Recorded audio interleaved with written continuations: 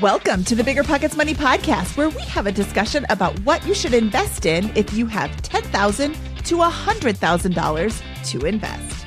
Hello. My name is Mindy Jensen, and with me, as always, is my steady investing co-host, Scott Trench. Thanks, Mindy. Great to be here with you, and great to be here with the returns of James and Kyle. Joining us today is James Daynard from our sister podcast, On the Market, and Kyle Mast, who is a regular contributor to Bigger Pockets Money. Welcome, guys. How you doing? Doing good. It's good to be here. I'm doing good. I love being on the Money Show. It's my favorite name of show, by the way. All right. Scott and James and Kyle and I are here to make financial independence less scary, less just for somebody else, to introduce you to every money story because we truly believe financial freedom is attainable for everyone, no matter when or where you are starting.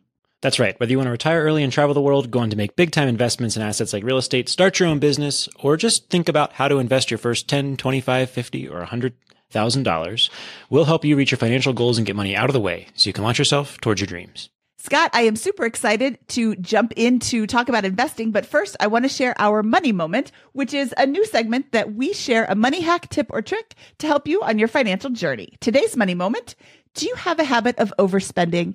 Don't get a cart at the store. Seriously, leave it at the front. That means you can only purchase what you can put in your hands. It might seem like a pain, but it's actually a really useful tool because then you're not adding extra stuff that you can't carry. Have you ever tried to do Costco without a cart? That's a big mistake. That will keep you from spending a lot. You can get like 2 items and then you're done. Yeah, because you're like this, because they come in such big containers. That's a good tip, because otherwise you're like $500 out the door. Yeah, but then you can become the guy just dropping stuff in the store, breaking things. That's what happens to me all the time. I'm like, no, I don't need a cart. And then I'm like struggling down, and you burn up half the time because you're just like picking things up half the time. So, money tip is grab a basket at the grocery store. There you go. That's a better choice too, Scott. A basket instead of a cart. Then you can get more stuff in your arms, but still not filling up that great big shopping cart. Do you have a money tip for us? Email moneymoment@biggerpockets.com.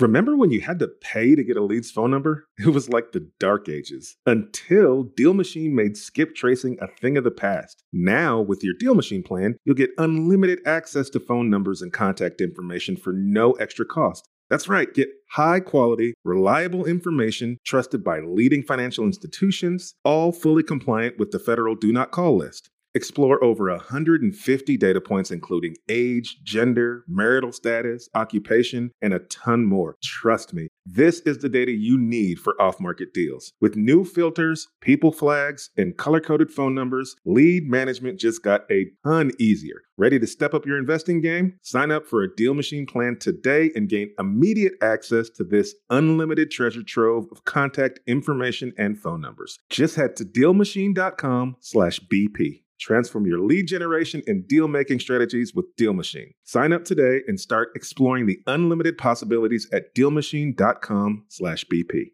When it comes to financial guidance, you got to trust the source. It's why you listen to this podcast.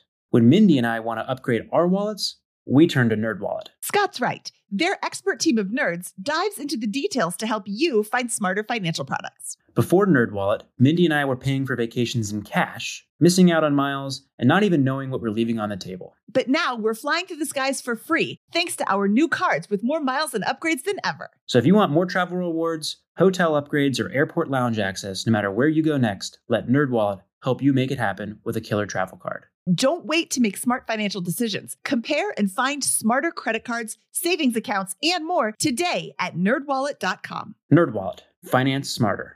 As with all cards, credit is subject to lender approval, and terms of each credit card issuer apply. The easiest way to collect rent? RentApp. RentApp is a seamless, secure, free payment tool for small rental property owners like you and me. Built by a team of fintech veterans behind Square and Cash App, RentApp uses ACH bank transfers to deposit rent directly into your account. Landlords love RentApp for its unbeatable convenience. Isn't it time you made rent collection easier? RentApp, the free and easy way to collect rent. Learn more at rent.app/landlord. That's rent.app/landlord. You might have listened to our part 1 of the show where we talked about what we would invest in if we had $100,000 to $5,000. Today, we're going to up the ante and talk about what we'd invest if we had $10,000 to $100,000 to get started. For this show, we're assuming that you have an emergency fund, have paid off all major debt, and are ready to start investing with these cash amounts. And for this show, I also wanted to provide some context of Americans' investment habits and where they are currently keeping their money to best guide you through the advice that we each give today. 61% of Americans say that they have money in the stock market, either in an individual stock or a mutual fund, or a self-directed 401k or IRA, which is the highest level since 2008. So go America. Individual investors own 71.6% of rental properties, which is around 14.3 million properties. And only 13.7% of Americans own crypto, Mindy's favorite asset. And the median balance of savings account in the United States is $5,300, while the average savings account amount is $41,600 in the U.S. So like we say in this show, there's no right way to invest, and you have many options. But today we hope to give you some advice on how to best to start if you do have a bit of a larger nest egg, like many Americans. Scott, before we jump in, I want to challenge each panelist to give us a caveat with their timeline. If you have a 3 to 5 year time horizon for using the money that you're investing, I'm going to go ahead and say $10,000, $100,000. You don't need to be investing it in the stock market. There's all of these predictions that we're going to have a recession. I keep waiting for it to happen. Not really. I don't really want it to happen, but you keep hearing about a recession is going to happen. If you have $100,000 that you are going to put into a property and you put it in the stock market and then that recession magically happens, you've lost value on your investment. If your job in the next 3 to 5 years is to preserve the value of the money that you need for the next 3 to 5 years, your emergency fund, your home down payment, that sort of thing. So if you I would say, think about a longer time horizon for these dollar amounts. So with that said, if you had only $10,000 to invest, James, where are you putting that money? Well, I love this because that's about how much I had when I started my real estate investing career. You know, I think I was the first property I bought I was 19 and I bought a piece of land, and that's what I could actually afford. But, you know, for me as an investor, I'm always looking to get to financial freedom. It's about building that nest egg that will pay me enough passive income, right? And so that first $10,000, first $5,000, whatever that is, you know, I know as an investor, I can't live off that and be passively free. So I'm always focused on high growth to grow that capital, grow that pot of gold, that pot of funds to pay me higher yields. So if I was going to invest that in the first $10,000, it would be two high growth items. One is flipping a property. You can flip a property with $10,000 if you line up the right kind of debt. That's how I grew my first $10,000 dramatically. I got a first and a second. I was able to do that by relationships I had built as a wholesaler for a couple of years. And by doing that first flip, you know, on average, when you can lever that high, you know, your average return on a flip is going to be about 35 to 40%, or at least for us in a 6-month period. But when you can stack leverage like that, your return can go over 100% on that first deal. Not without a lot of problem. You can give away equity, you can bring in partners, but you get that first big jump in growth. And so for me, it's about building, you know, getting in that fix and flip space where I can get that high growth. There's very little avenues in real estate that you can hit 100% return in a short amount of time without going into fix and flip or wholesaling. Wholesaling is another way that you can do that because you can invest $10,000 into a business, and the first deal you do, you can make 10 to 20 grand on really quick. And so you can get that 100% growth. So be focused on high growth. And so for me, how I grew it was I found a condo that was really cheap. I got financing set up for 100% with a first and a second. I put the $10,000 into renovation, and then I was able to turn a $25,000 profit, which was a huge growth. And the $10,000 turned into $35,000 in a 4 to 5 month period. So it was a big, big impact on the bottom line. Okay. And you said you got 100% financing with a first and a second. I know what you mean. Can you explain that for our listeners who may not have heard this term before? Yeah. So when you're buying short-term investments like fix and flip, you know, typically you're buying that property with a hard money lender, and that hard money lender is typically going to finance you about 80% of your total project cost or purchase price. You know, so if you're buying a property for $100,000, they're going to lend you 80. The problem is, as an investor, if I only have $10,000, I'm still short half that cash. And so I lined up the first with a hard money, and then I brought in a private investor to finance in the 20% for me as a second. I paid them interest and points on that. And so by setting up your debt, typically you can get 80% on your purchase, but then bringing in a private money lender, other people's money for the other 20%. So essentially you're getting two separate loans on the property. And then you paid for the renovations with your own $10,000? Correct. Or you can have your hard money lender. Most hard money lenders will give you a construction loan. So let's say that property is $100,000 and needs $20,000 in work. They're going to give you 80% of the 120, not just the 100. So you can actually get your construction funds rolled into your first. And then the $10,000 actually would go for more servicing your hard money payments and the debt as you're going to sell the property. Do you think 2023 is still a viable option to do flipping? 100%, it's a viable option because we're crushing it right now. It's a little bit different. It's a little bit different right now. You got to buy a little bit heavier projects to get the big discounts.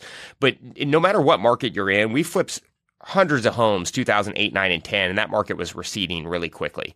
And so as long as you adjust your business plan, like who you're partnering with, the leverage that you have access to, the discount to deal that you're trying to buy, and how you're evaluating that asset, you can flip in any market. It's about just adding in layers of protection. And as long as you add in enough layers, you can make a very high risk business very low.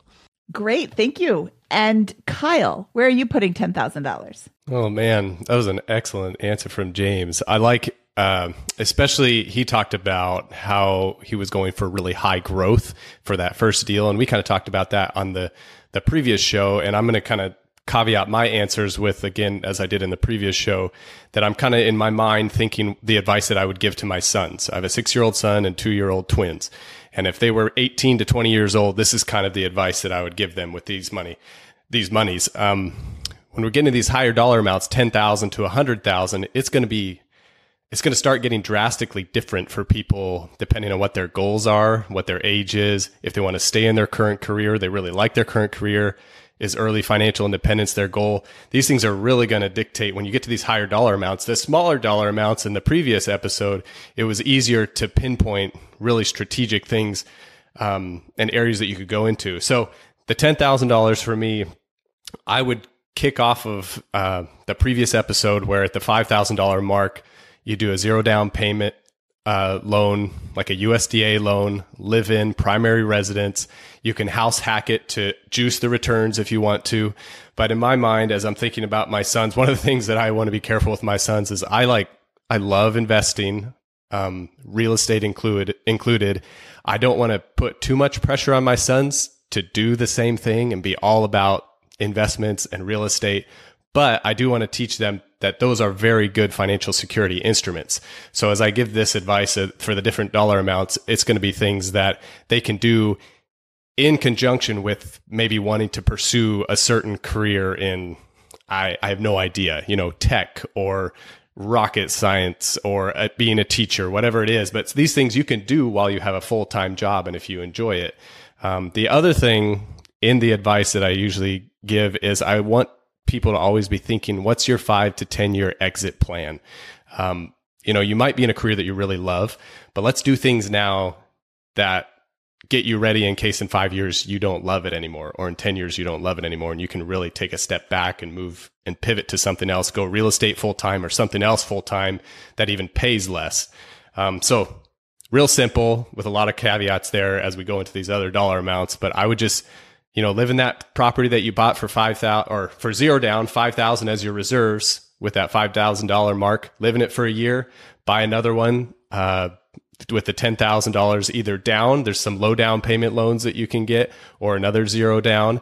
If you have VA loans available to you, but to start stacking these simple primary residences and turning the previous one into a long-term rental while you're continuing to save and build up some cash flow and reserves as you continue to go forward with what other income you have.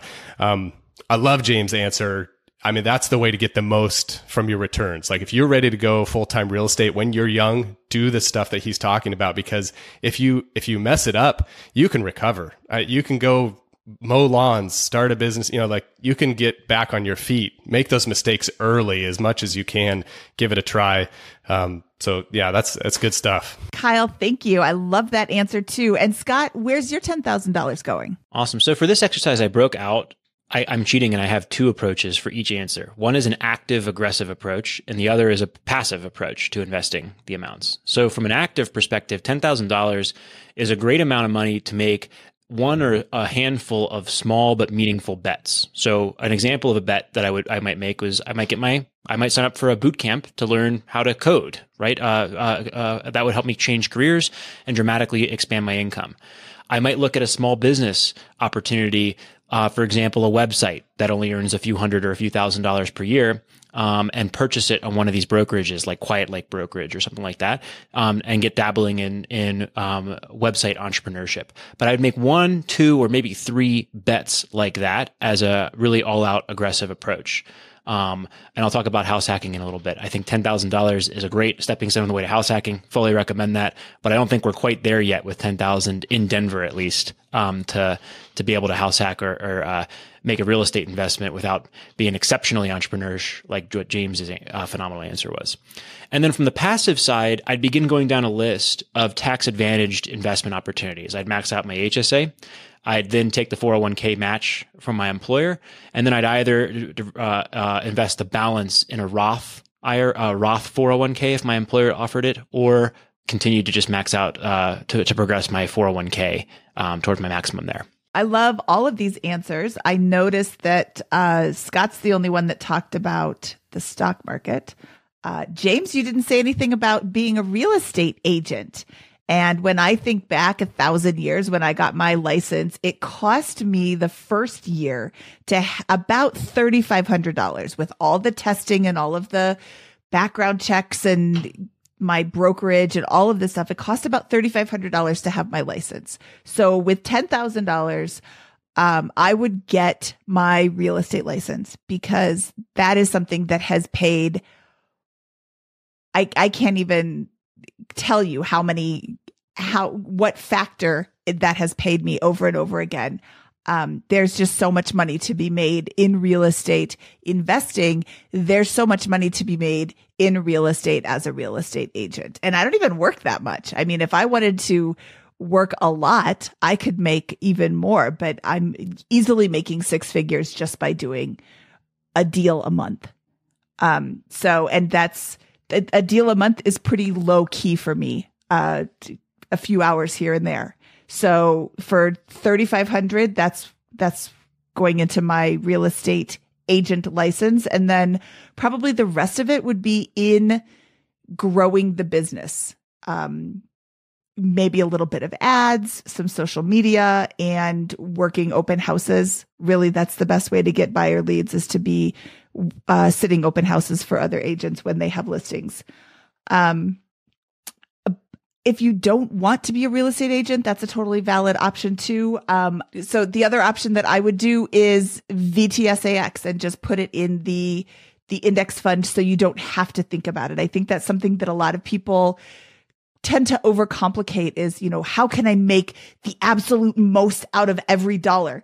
You don't really have to. You can just put it in VTSAX and then be done.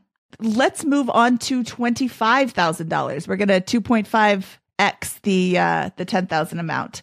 Scott, where are you putting $25,000? All right. For my active investment, remember I have an active and passive. For my active investment, I'm house hacking. This is the house hack and live and flip amount. 3.5% down on a $500,000 property is achievable for a lot of folks, and that's $17,500. You can do that with $25,000 and still have a few $1,000s left over for emergencies or to begin repair work on the property. And the returns on a live and flip or house hack can be 100 to 250% over the next 1 or 2 years in there. And I think that there's very few things in life that will be a better opportunity from an investment standpoint than that. All but the most explosively growing businesses or highly leveraged investments will lose to this. And then from a passive standpoint, if I'm not willing to do that, I'm going further down my list. I first maxed out my HSA. I then go down and take my 401k match from my employer. And I'm now likely to max out my Roth 401k or 401k and still have a little bit left over to invest in my after-tax brokerage account. I'm investing specifically within those accounts in VTSAX or a similar index fund, either a total market stock index fund that's low cost or a S&P 500 one. Awesome. James, you're up next. What are you doing with $25,000? Well, I definitely know I'm not putting in the stock market because I'm just terrible at that. There's nothing wrong with the stock market or these funds. I am just not good at it. That's a valid option. Yes, I have a special talent for losing money in the stock market.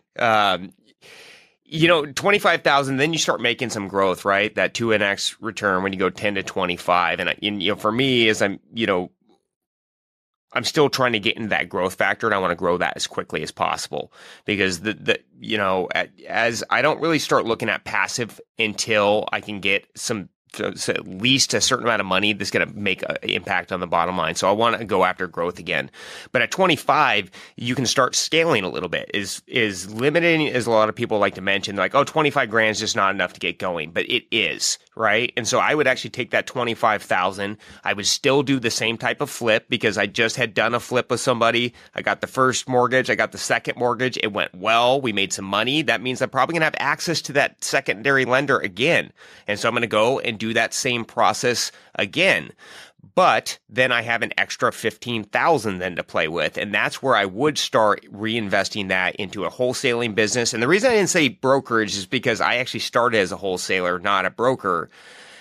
And the fee size that we make as wholesalers is usually 2 to 3x what we make as brokers a lot of times on selling a contract, or at least on a percentage basis if we're packaging it right. So I like that business. In addition to, I like wholesaling because it doesn't require as much service.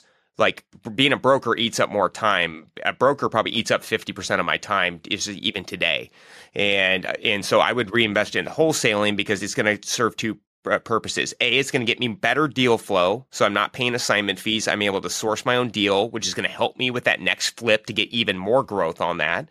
In addition to, I can start revenizing other deals that I'm passing on as I'm growing my fix and flip business and selling deals elsewhere. And so if I put, 25,000, if I have 20 that can go into the flip, I can get a little bit bigger project, little bit bigger scope of work, which will have a bigger margin. And then I just need the 5,000 to really get my wholesaling business going. And that's sending out some mailers, pulling a data list, start communicating with people and building out that pipeline. And if you can do in a year period, 2 wholesale deals, that could be $20,000 on your 5,000 growth. In addition to growing on that flip where you can hit that 50, 60, 70% cash on cash return to get that high growth. I love these big numbers you're throwing up there, James. The stock market doesn't quite return, what did you say, 50, 60, 70%? I have not yet had one of those years. It's just leverage. And when you're stacking leverage with the first and the second, you're cashing the deal. If you put $20,000 in a deal and you make 20, because you put more debt on it, that's 100% return on your investment. And typically, our average fix and flip is 6 to 7 months, 6.1 months to be exact. So you can do that twice in a year and hit 200% return on your investment if you're buying the right deal. And so that's how you get that hyper growth and to keep building up that pond. Kyle, you're a CFP. Surely you're going to tell me with your $25,000, you're going to put it in the stock market, right? Oh, man. You would think so. Yeah. I worked with a lot of real estate investors, though. They converted me over the years. I just want to touch on a point that Scott and James both made as far as like the returns. You touched on it right there, just to make sure people understand that in real estate is one of the few places that you can put good debt, even fixed long-term debt. The 30-year mortgage is just this incredible thing that's available in the US that's fixed, a fixed payment for 30 years. And you can't do that with a stock portfolio. If I could put 20,000 into a stock portfolio and have a lender give me a fixed mortgage for 3.5% for 30 years on another 80,000, I could put that all into VTSAX, put it all in the S&P 500. I'd do it in a heartbeat. Because that's way more passive than even sourcing wholesale deals or fix and flips, but you can't do that. Lenders don't lend like that. There's not that kind of margin out there. It's only on real estate. So that's what Scott said about putting the 3.5% down. You put $15,000 into a $500,000 house. If it goes to just $550 in a year or two, who gets the $50,000? Not the bank that loaned you the money. You do. So that's where you're getting this triple digit return on your money, just to make sure people wrap their head around that. It's not like some crazy returns that aren't real. It really does happen. There's some work involved, but it does happen. So this 25,000 mark, a couple assumptions. My kid has bought 2 houses, let's say. He's working a job, making median income in the US. And then now he's got 25,000 saved up. At this point, I am very, very partial to self-employment. I would encourage someone to try to either start their own business, whether it's in real estate directly or if it's in the field that you're in. And you can start so cheap if you want to. And I think one of the BP podcasts recently had Cody Sanchez on, and this is like her bread and butter. All she talks about is buying these boring businesses that you can make a ton of cash flow and you can buy them cheap. You can either buy them with like $10,000 down, $25,000 down, or you can buy them on an earnout. So just to give an example, about 10 years ago, I bought a small set of clients from the firm that I was working for as a CFP on a complete earnout. I paid nothing for them. And the agreement was to pay a certain percentage of the revenue that those clients produced over the next 10 years. And I could buy it out early if I wanted to, which I did in a few years later. But what happened was I wanted to go on my own. The current business owner was gracious enough to see that in me, and he had clients that he couldn't get to, and he was now getting paid for them, and they were of a size that you wouldn't be able to sell them to someone else other than someone who's working at the firm and takes them over. So it worked both ways. And these opportunities are out there. So if you're young and you're starting out and you've saved up $25,000, whether you're working at a specific industry and you're working at an HVAC company and you say, hey, maybe I will get my electrician's license. I'll become a journeyman. I'll start my own business that way. And so there's a lot of reasons to do that. One reason is you can do your own schedule. You can make as much or as little as you want to, as much time for your family as you want.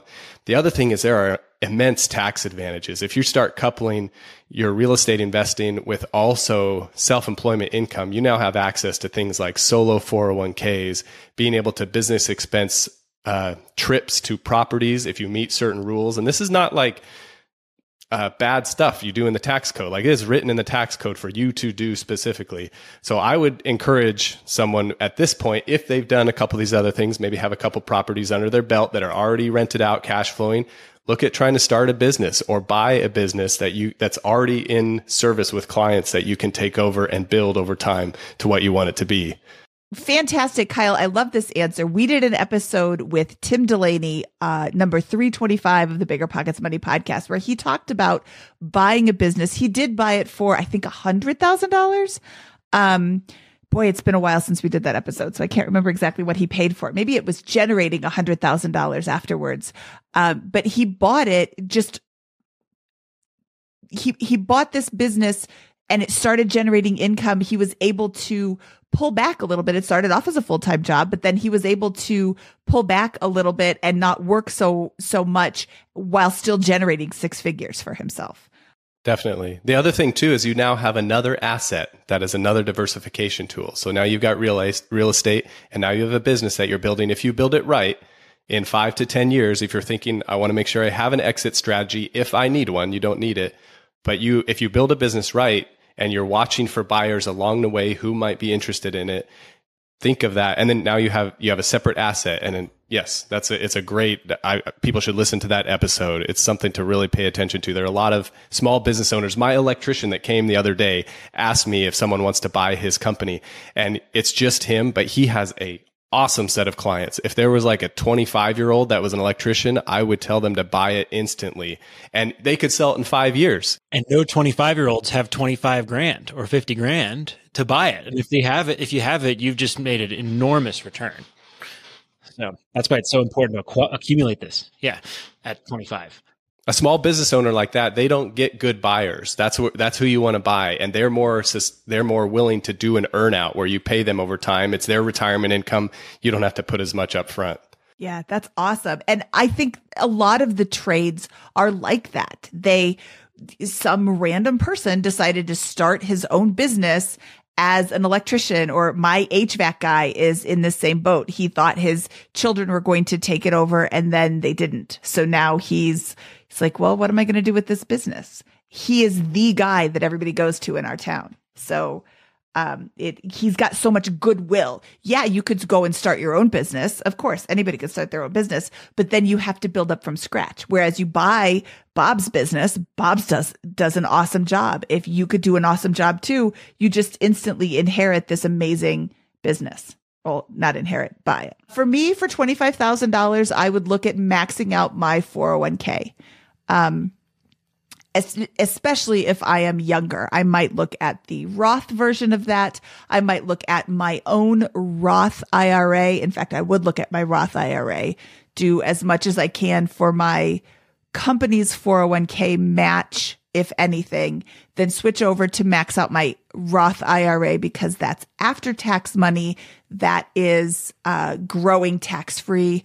Looking at my HSA as well, that's triple tax leverage that everybody loves to talk about. And then going back and finishing maxing up my 401k because I like the stock market.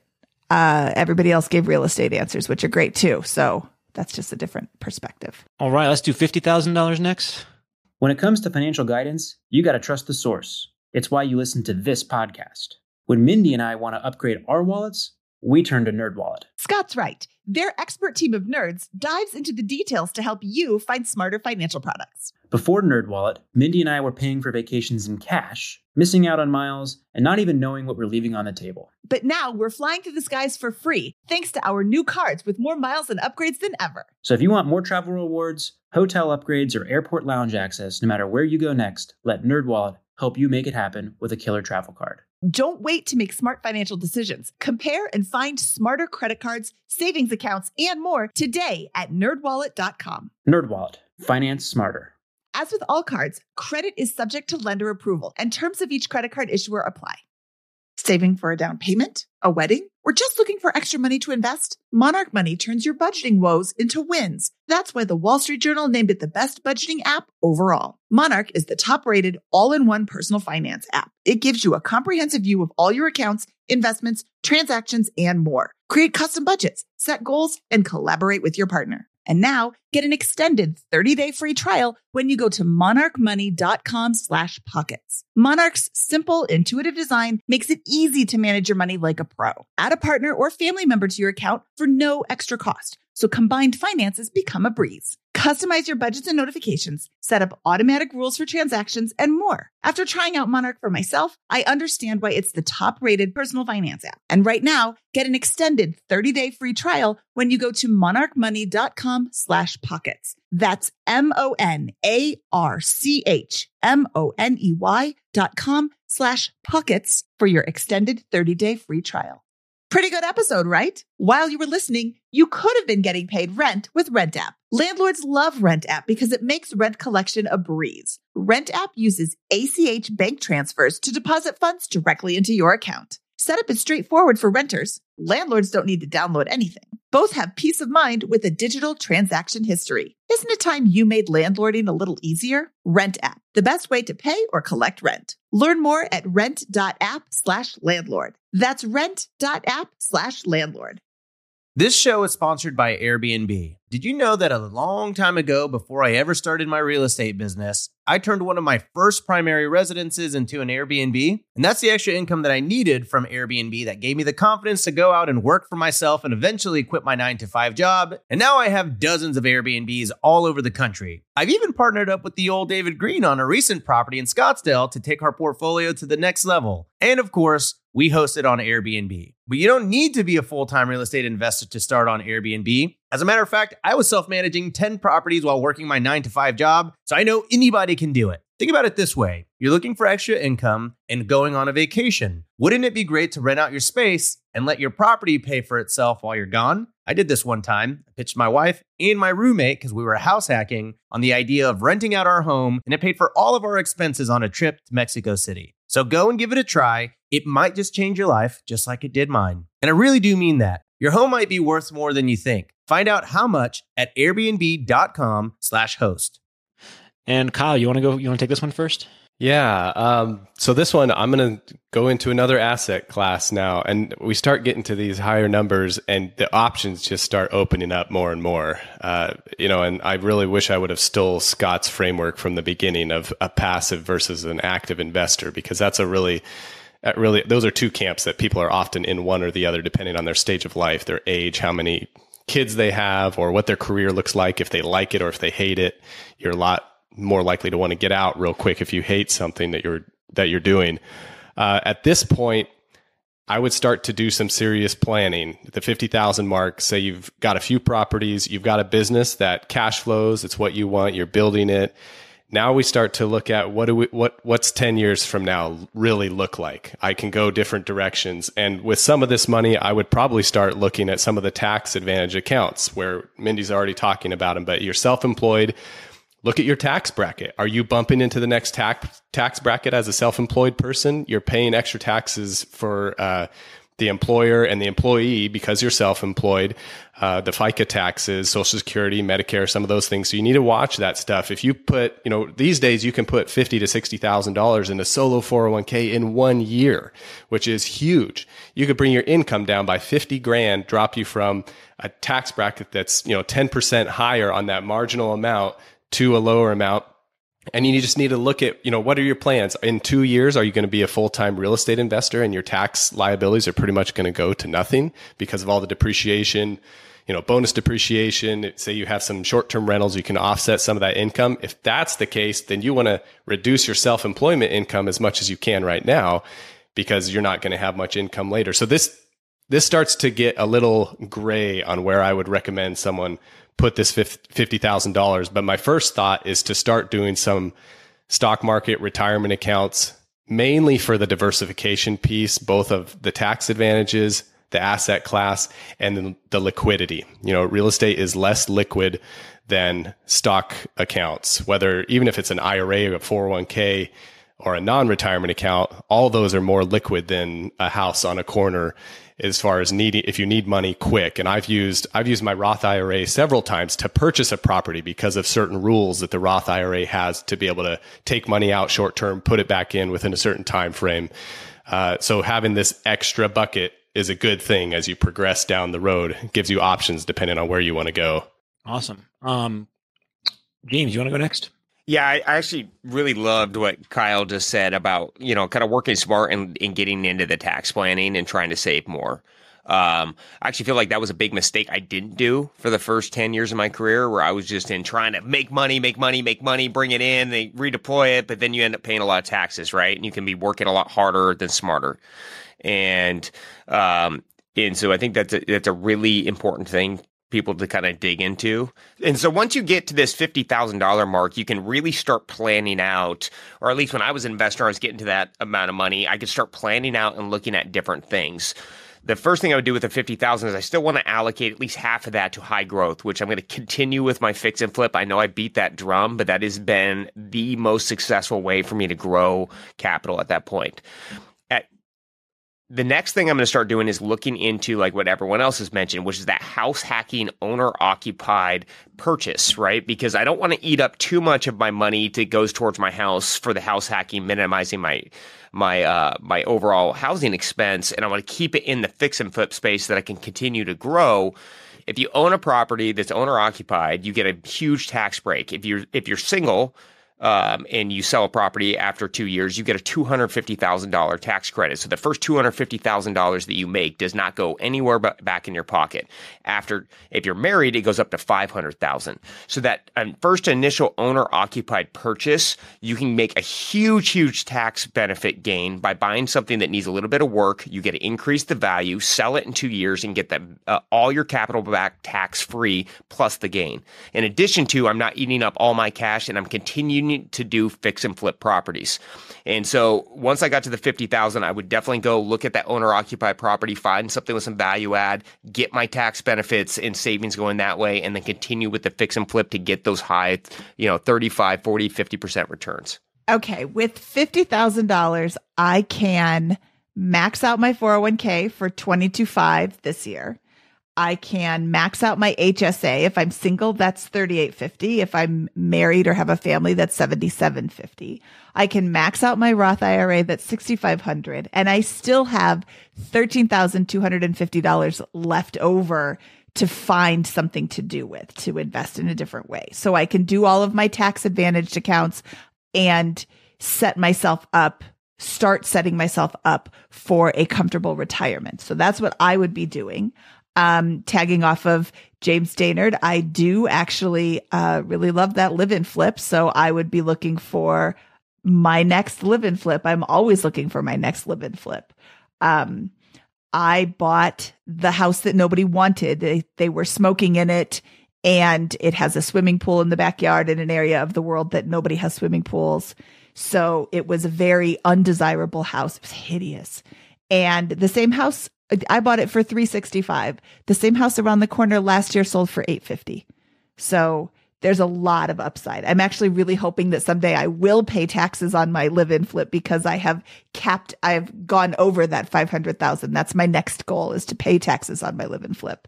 I've so far never actually paid taxes on them, which is also really awesome because I love not paying taxes as well when I can do it legally.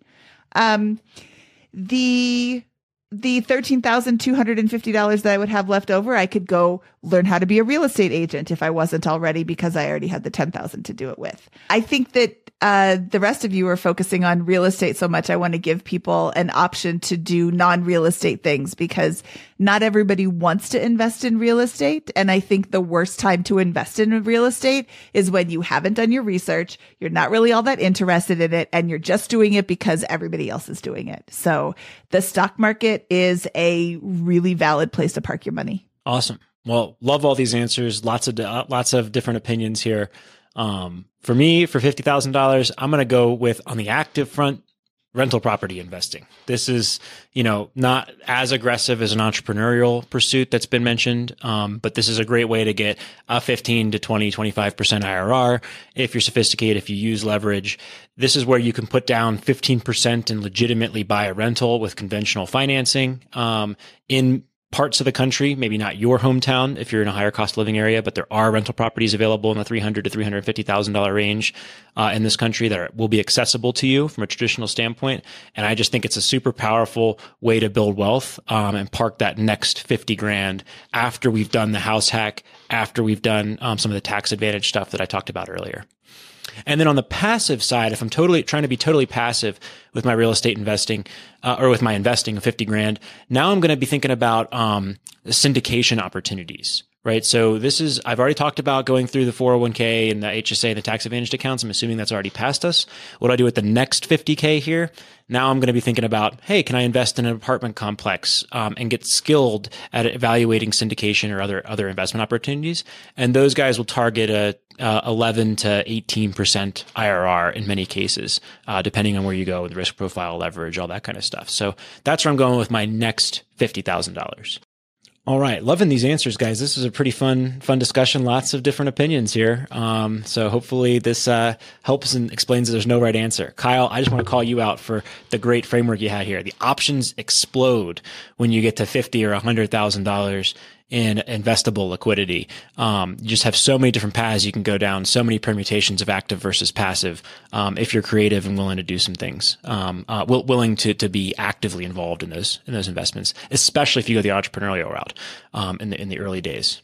All right, let's do 100 grand next. And Kyle, you want to kick us off again here? Yeah. So that your comment there is a good setup for this one. So this is the last one that we're hitting, and I just want to bring it back to kind of the time frame that I was talking about of, I want a 5 to 10 from the beginning. I want a 5 to 10 year potential exit strategy. If the career I'm in, I don't like, if my family life changes, if something, all kinds of things can happen. I think of things we talked about in the other episodes. I do these crazy planning retreats every quarter where I think through our goals for our family and everything. And I think about things like, what if something happens to my wife and I have to take care of our 3 boys by myself? Can I step away? How fast can I step away? Like, these are different things. And now when you have $100,000, now you need to really step back and say, where am I in this journey? Where in the next 5 years do I want to be? Do I buy with $100,000, buy 2 turnkey single family rental properties in Atlanta, Georgia that are new builds, brand new, fairly passive, have them turned over to a property management company with very little maintenance, and I enjoy my career right now for another 5 years, and I keep kind of stacking that on, and then that's my potential exit strategy if I don't like my career anymore?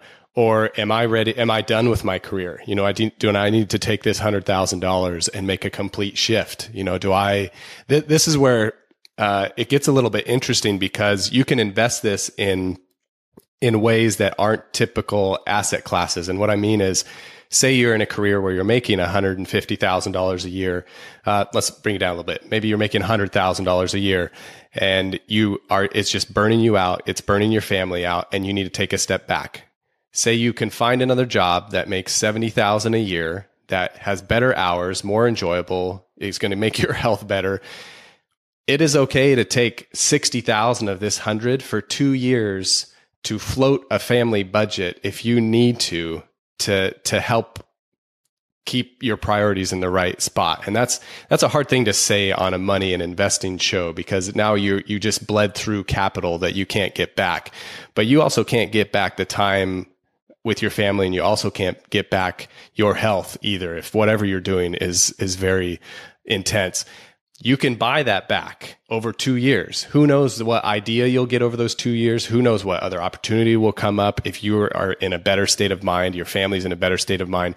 So I don't have a good answer for this one because there's too many options. And it really depends on what your goal is, short, long term, where you're currently at, how you're feeling, how you're, single, family, all these things really play in together, what age bracket you're in. But this is a large enough amount that you can make a really awesome move in whatever direction you choose. So you just need to think it through really well. So with $100,000, there's the stock market response from the 50,000. There's after-tax stock market investing. Again, I'm going with index funds unless you have done the exhaustive research on a specific company or a specific sector that allows you to invest in individual stocks. But on a more active note, I'm going to start looking into real estate. I like to put 20% down, even though I just said you don't have to. I prefer to, because when you don't put 20% down, then you're paying PMI or private mortgage insurance. I would be looking at a short-term rental, or probably more honestly, a medium-term rental. Short-term rentals have the quick turnover. Medium-term rentals are 30-day stays or longer, both of which have books available at Bigger Pockets Publishing. And private lending, also a book available for Bigger Pockets Publishing, where I am lending money to a flipper like James, who is then doing all the work. So my returns are 10, 12, 14%, which is awesome for me because I'm taking very little risk. The reason I'm taking very little risk is because when I am doing private lending, I am lending as much, if not more, to the person than the deal. I know James. James, if you need money, I have money for you. Scott, maybe you don't know what you're doing. I'm not going to lend you any money. Whoo, I'm all tapped out. I get emails from people randomly. Hey, can you lend me money? I have never heard you before. I don't know who you are. I am all tapped out. I lend to people that I know are going to pay me back. So regardless of James's deal, I can look at it and I can say, because I have the experience, I can say, wow, his numbers look pretty good.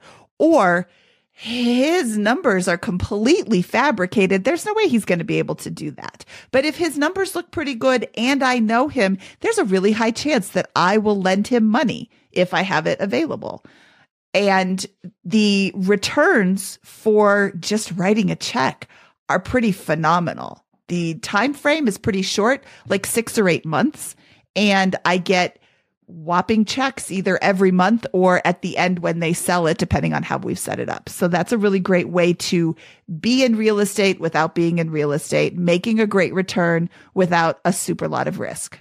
James, how do you turn $100,000 into $250K in 6 months? This is where you can start putting rocket fuel on your portfolio. And, I think taking a step back, it's, everyone has their own risks. They all have their own goal. And, I know Kyle's mentioned this a couple times. Scott's definitely mentioned this about setting your goals and really planning it out. And that's important.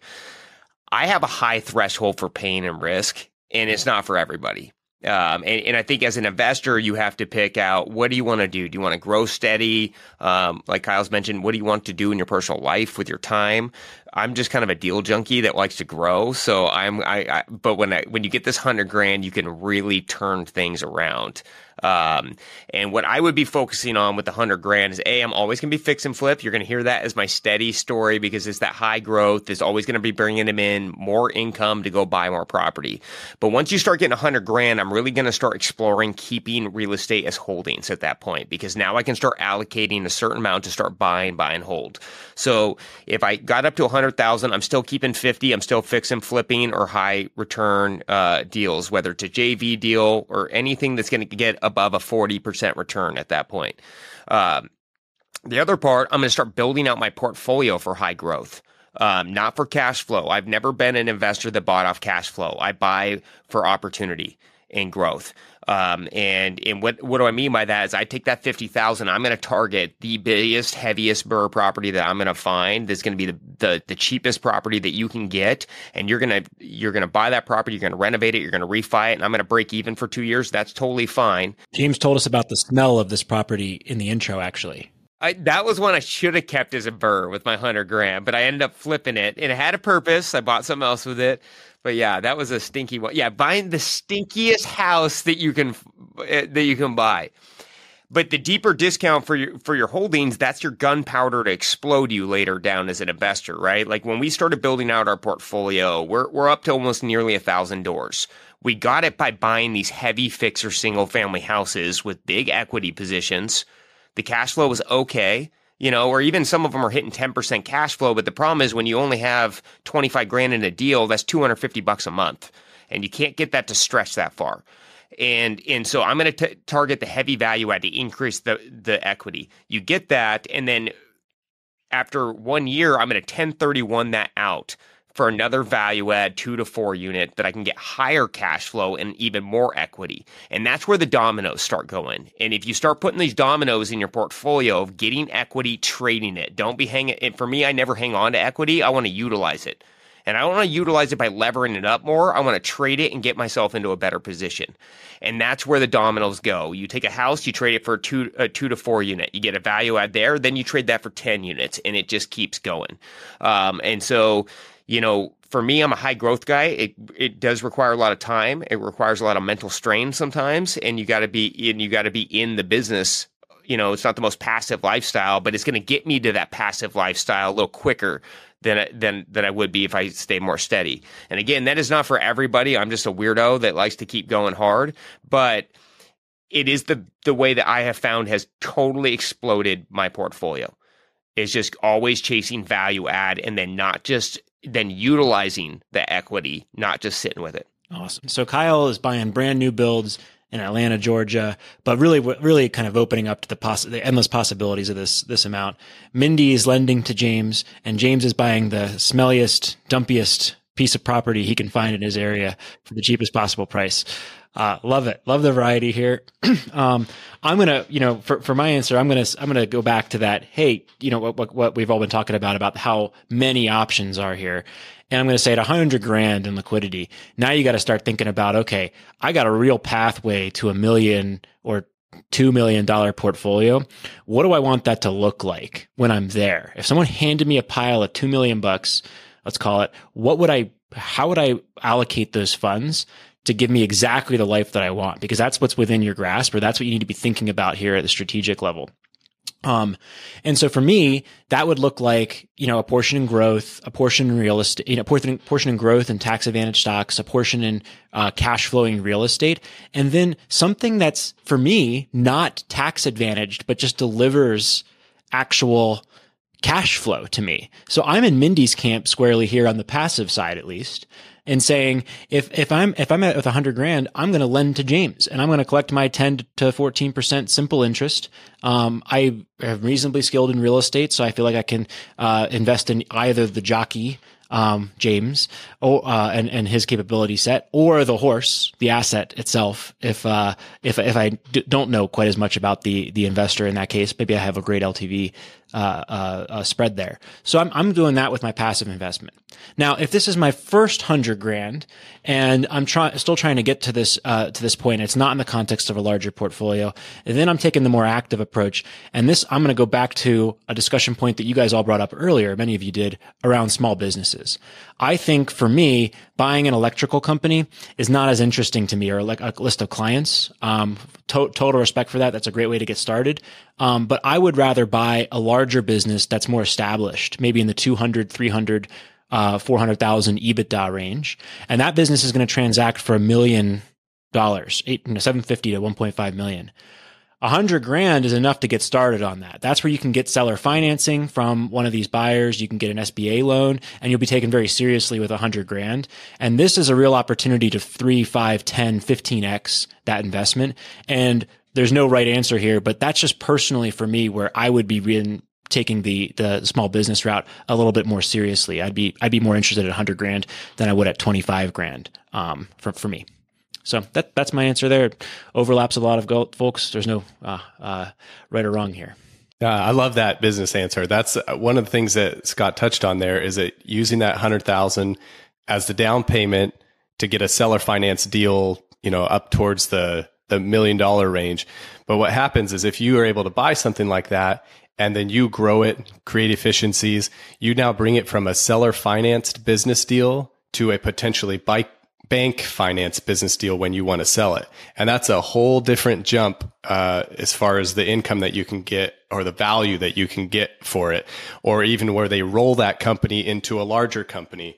There's HVAC. I keep coming back to HVAC. HVAC is something where this happens all the time. A larger HVAC company can roll in a smaller one, and they will pay nothing for one that is just a one-man show or a 5-person show. But if someone has efficiencies and it's kind of an enterprise in a geographic region that someone grew, like if Scott bought it and increase it to an actual enterprise business, they will pay top dollar for that because they have money that they need to deploy, or they'll give it to James. I noticed that no one wanted to invest in me during this podcast. It was just James that was getting all the dollar amounts. So I need to change something in my answers here. It's not exciting enough, or not stinky enough is probably Kyle, we invest in the financial planning back in the 500 to 100 to 5,000 episode there. That's true. That's true. But yeah, I agree. I think that business thesis, that's been something I've been noodling on for years. Like that's where I'd be hunting, especially in this first a couple 100,000 range, for someone starting, because